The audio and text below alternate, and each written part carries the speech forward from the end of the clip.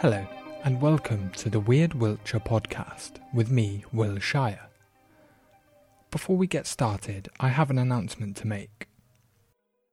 So this podcast is a work in progress. Obviously, we are at episode 6. I had never recorded anything before this podcast, and I am still learning now. I believe I was a little bit naive, well, actually a lot naive. I will hold my hands up and say, I did not know just how much work goes into making a weekly podcast, especially as a one-man band like I am. And on top of that, I have a full-time job and a family to juggle at the same time.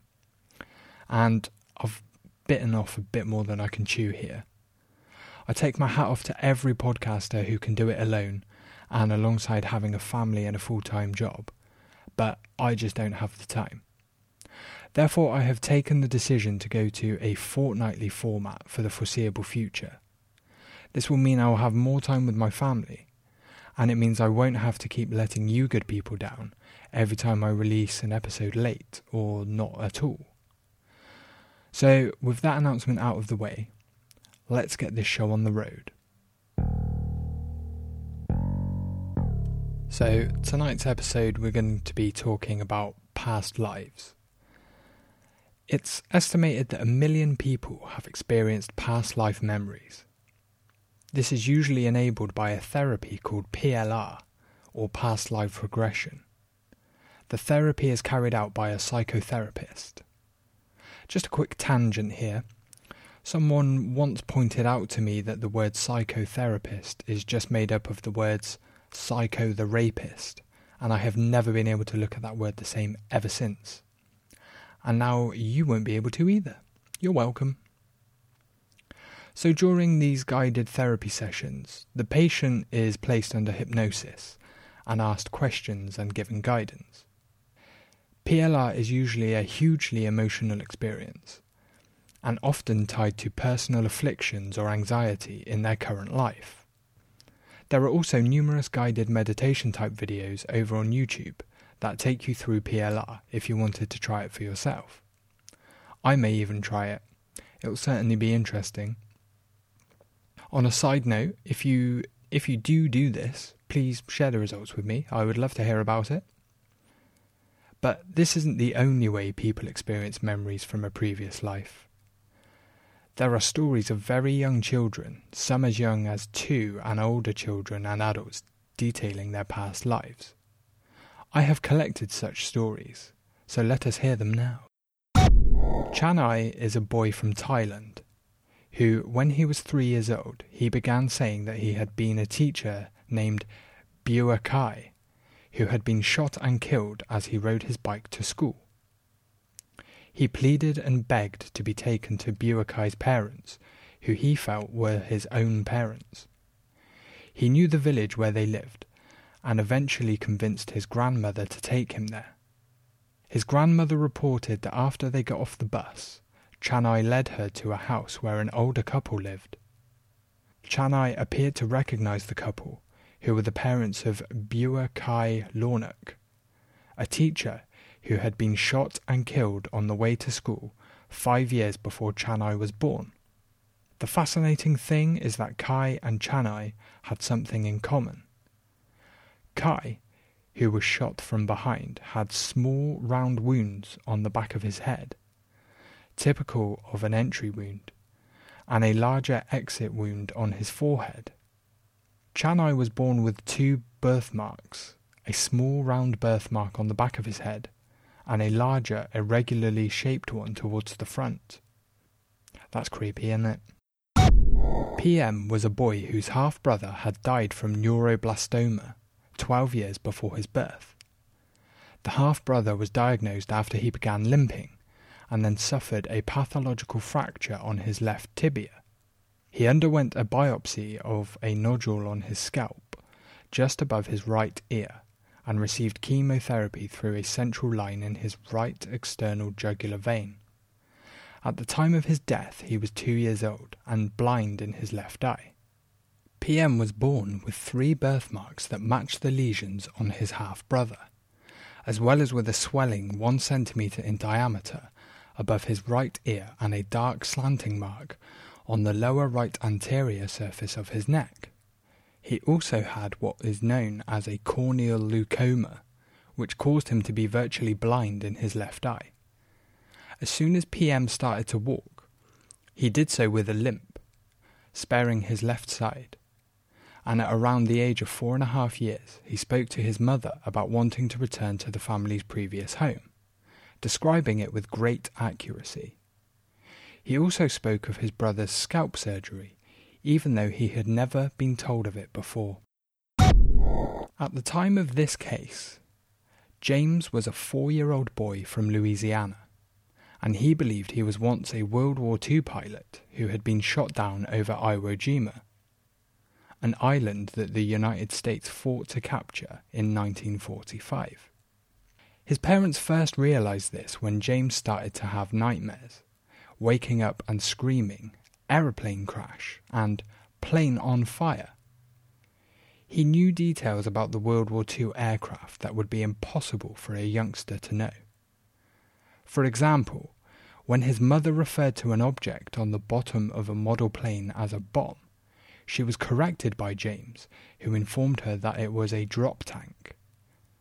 In another instance, he and his parents were watching a documentary, and the narrator called a Japanese plane a Zero, when James insisted that it was Tony.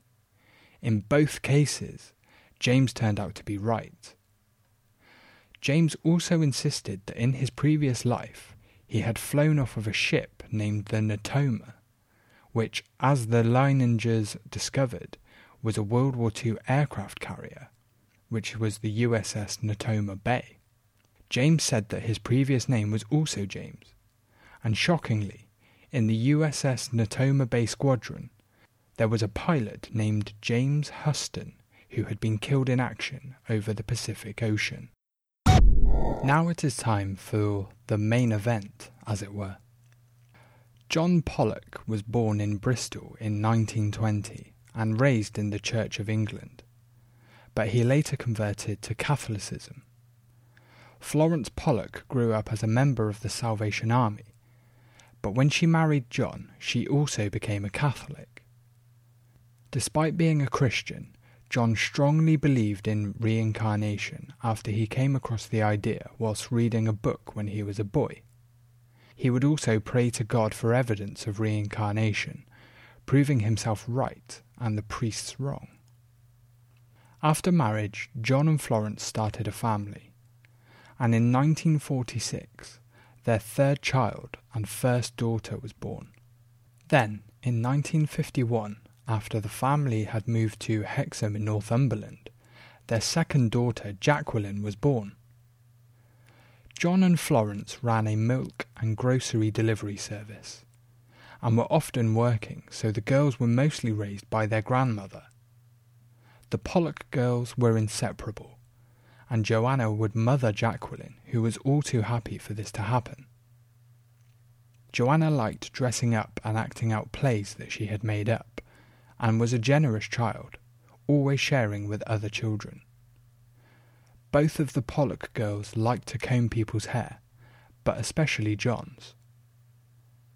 Joanna once had a premonition that she would never grow up, and she would often tell people, "I will never be a lady." At age 3, Jacqueline fell into a bucket, and as a result of this, she was left with a depressed scar on her forehead, above her right eye near the bridge of her nose. She also had a distinctive dark birthmark on the left side of her waist. On the morning of May 7th, 1957, Joanna, aged 11, and Jacqueline, aged 6, and the rest of the Pollock household were getting ready for church. The family had planned to go to the girls' favourite playground after. The family usually walked to church together as a family, but on this day, a friend of the girls knocked at the door and asked if they wanted to walk to church with him. John and Florence saw no reason why not and gave them permission to go on ahead. Little did they know that this would be a decision that they would live to regret. As Jacqueline, Joanna and their friend walked to church, a car operated by a woman who had taken what she thought was a lethal dose of aspirin and phenobarbital was making its way through the streets towards them. As the car sped into the street where the 3 children were excitedly making their way to church, the car then swerved into the opposite lane of the road, mounted the curb, and ploughed into the 3 children. Witnesses described how the children were unable to jump out of the speeding car's path due to a wall being on the other side of the pavement, and that the impact tossed all 3 children into the air. Joanna and Jacqueline were killed instantly. Their friend was rushed to the hospital, but died in the ambulance on the way. The incident made headlines across Britain, and the driver was committed to a psychiatric unit after it was proved in her trial that she had deliberately driven the car at the children. Needless to say, John and Florence were devastated.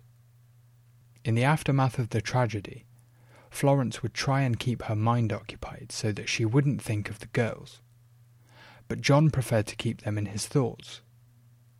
John claimed that on the day of the accident, he had a vision of the girls in heaven, and then he started to sense the presence of their spirits in one of the rooms upstairs in the house. After this, he would often spend time in this room to feel close to them. This seems like a perfect time for a quick break and a podcast share. So, take a listen, and if you like what you hear, go and show them the love. Hey guys, this is Steve Owens from Fascination Street Podcast here with a very important message. I'm awesome. I bet you thought I was going to say something else, but nope. What's important here is that I am awesome. I have a podcast called Fascination Street, and it allows me to bring to my listeners some of the most fascinating stories and guests. I started this show because I truly believe that everybody has a story, and I'm fascinated to hear those stories. In the short time I've been doing this show, I've interviewed actors, directors, writers, inventors, podcasters, musicians, pro athletes, Olympic athletes, actual war heroes, even a Bond girl and a luthier, whatever the hell that is, and of course, regular people. From people who wanted to be stars but never gave it a real try, to big company CEOs and people who got to meet their favorite president. I love getting to meet and speak with people who have a story to tell. I feel like everyone does, and it's my job to get them to tell it. You never know who my next guest will be. An Academy Award-winning actor, a platinum-selling musician, or your own mother-in-law. But one thing is for certain, you will be fascinated by their story. So come take a walk with me down Fascination Street. You can find this show on Apple Podcasts, Google Play, Spotify, iHeartRadio, and of course, FascinationStreetPod.com. 8 tough months went by, and the family finally received some good news. Florence was pregnant. John had said that he felt that the girls' deaths had been a punishment from God due to his praying for proof of reincarnation, but he felt that his prayer would be answered, and he prophesied that the girls would be reborn as twins in Florence's current pregnancy. Florence's doctor told them that their pregnancy was a single birth, based on the fact that there was only a single heartbeat, and also that there was no history of twins in either parent's family. On October 4th, 1958, Florence went into labour, and eventually she gave birth to 2 twin girls that they named Gillian and Jennifer. Jennifer had a distinctive birthmark, which was located on her forehead, above her right eye, and at the bridge of her nose. She also had a birthmark on her side. Sound familiar? Yes, it was in the same place that Jacqueline had a scar from falling into the bucket, and the same birthmark that she had on her side. When the twins were about 3 years old, John and Florence decided that they would give the twins Joanna and Jacqueline's old toys, which had been boxed and stored in the attic since shortly after the accident. Gillian claimed the doll that had belonged to Joanna, and Jennifer claimed that the doll that had belonged to Jacqueline. The twins claimed that the dolls had been gifts from Santa, which they originally had been for their older sisters. Gillian also pointed at a toy clothes wringer and said that it had also been a present from Santa. Again, it had been, but for the older sisters.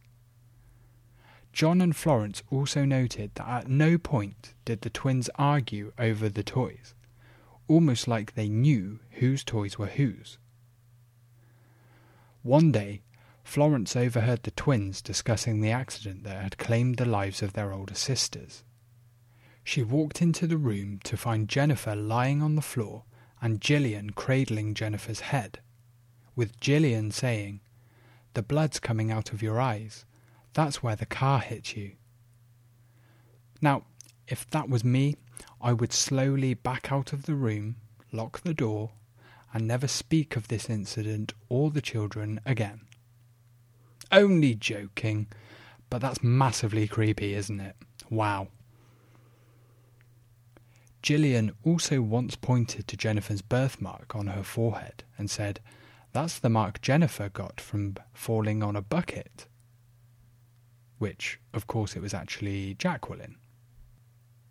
When Florence was working for their business, she would wear a smock, but she put it into storage after the girl's death, due to her no longer going to work. When the twins were about 4.5, John was doing some painting in the house and was wearing the smock. Jennifer asked, "Why are you wearing Mummy's coat?" She then became annoyed at Gillian for not recognising it. John asked her how she knew it was her mother's coat, and Jennifer told him, "Mummy used to wear that when she delivered milk." The family had moved away from Hexham when the twins were 9 months old, but visited when the twins were 4. As they were walking towards a park that was known to John and Florence but not the twins, and the park was not visible, the twins said they wanted to cross the road so that they could play in the park. Another time, the girls were complaining about the lunch at home. Florence said that they could have lunch at school if they wanted to, and they told her, "We've done that before." They hadn't, but Joanna and Jacqueline had. As the twins got older, they forgot the memories of their sisters, and went on to live normal lives, and no longer remember anything about the above incidents. They accept their parents' belief that they were their older sisters reincarnated, but generally remain sceptical about reincarnation. Now, this case is truly amazing, and there is quite a bit of evidence to support the theory that the twins were in fact their older sisters reincarnated. Equally, there is another side to this. Obviously, the twins grew up in a household with other siblings and parents who had known their sisters. Grief works in weird ways and often can make you make connections where there isn't one. Also, John was said to have been quite vocal in his belief that the twins were reincarnated from their older sisters, so there is every chance that they overheard John and Florence or their siblings talking about their older sister's death. Ultimately, there is no way to prove either way, so I guess we will just have to make our own minds up with the evidence that we have. So we're going to have another break here, and this time I have a message from another great podcast you should definitely check out. Hey, strange neighbors. Do you enjoy spooky, unexplained things, myths, and legends? Well, look no further. Home on the Strange is here. Join hosts Lindsay and Sam Wilson every other Tuesday as we dive into paranormal events, cryptids, hauntings, aliens, and the occasional horror flick, with a focus on the history behind these mysteries. with a southern twist. You can find us on Apple Podcasts, Spotify, iHeartRadio, and other places where fine podcasts are podcasted. Consider this your formal invitation To our Home on the Strange.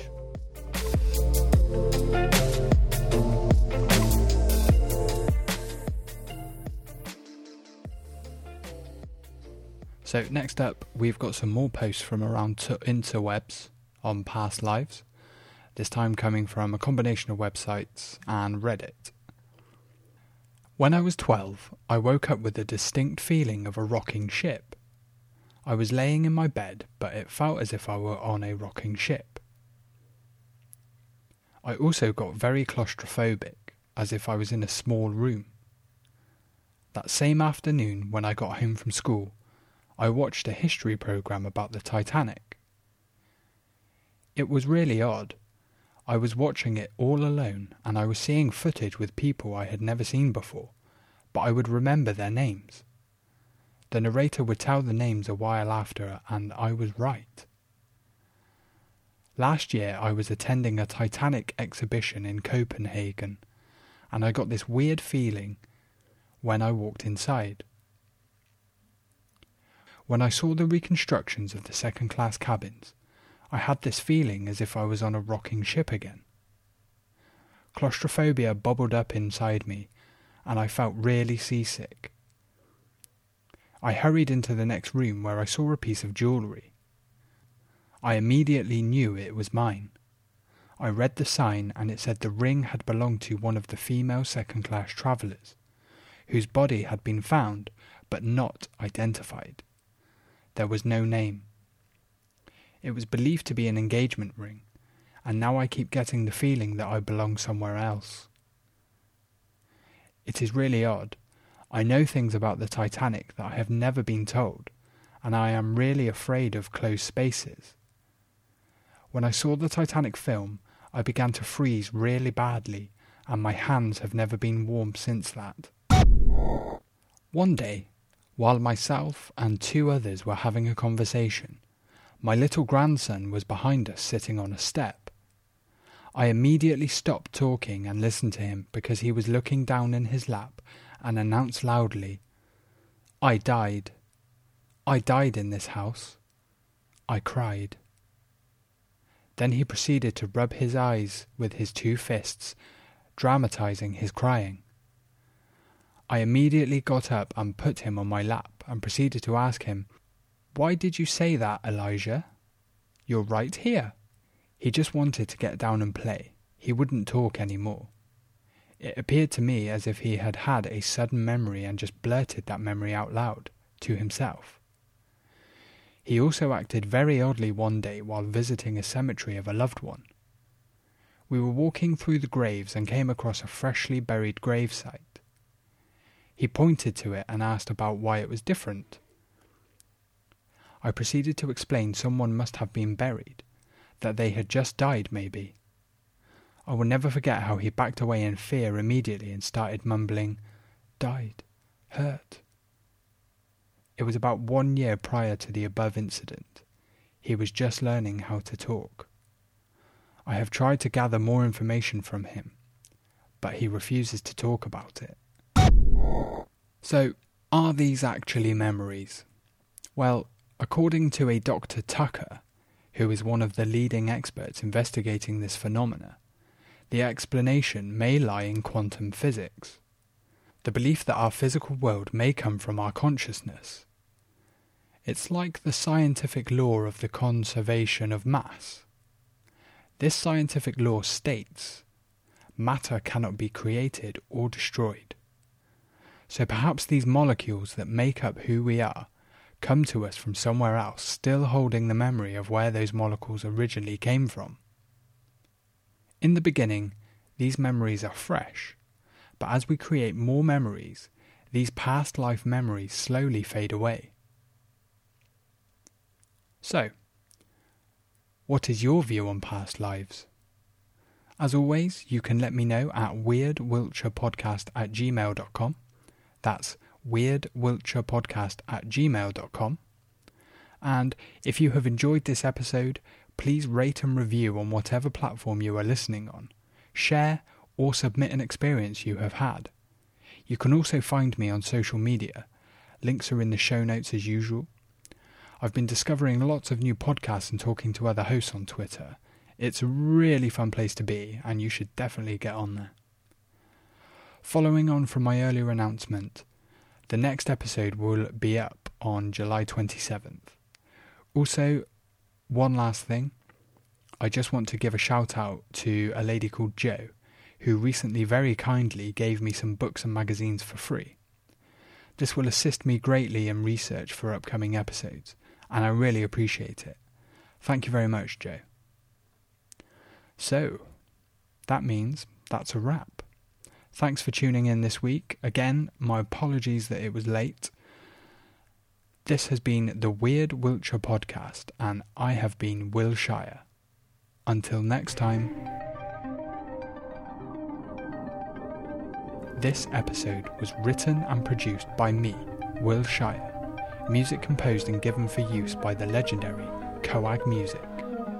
Content used is done so in line with fair use or Creative Commons.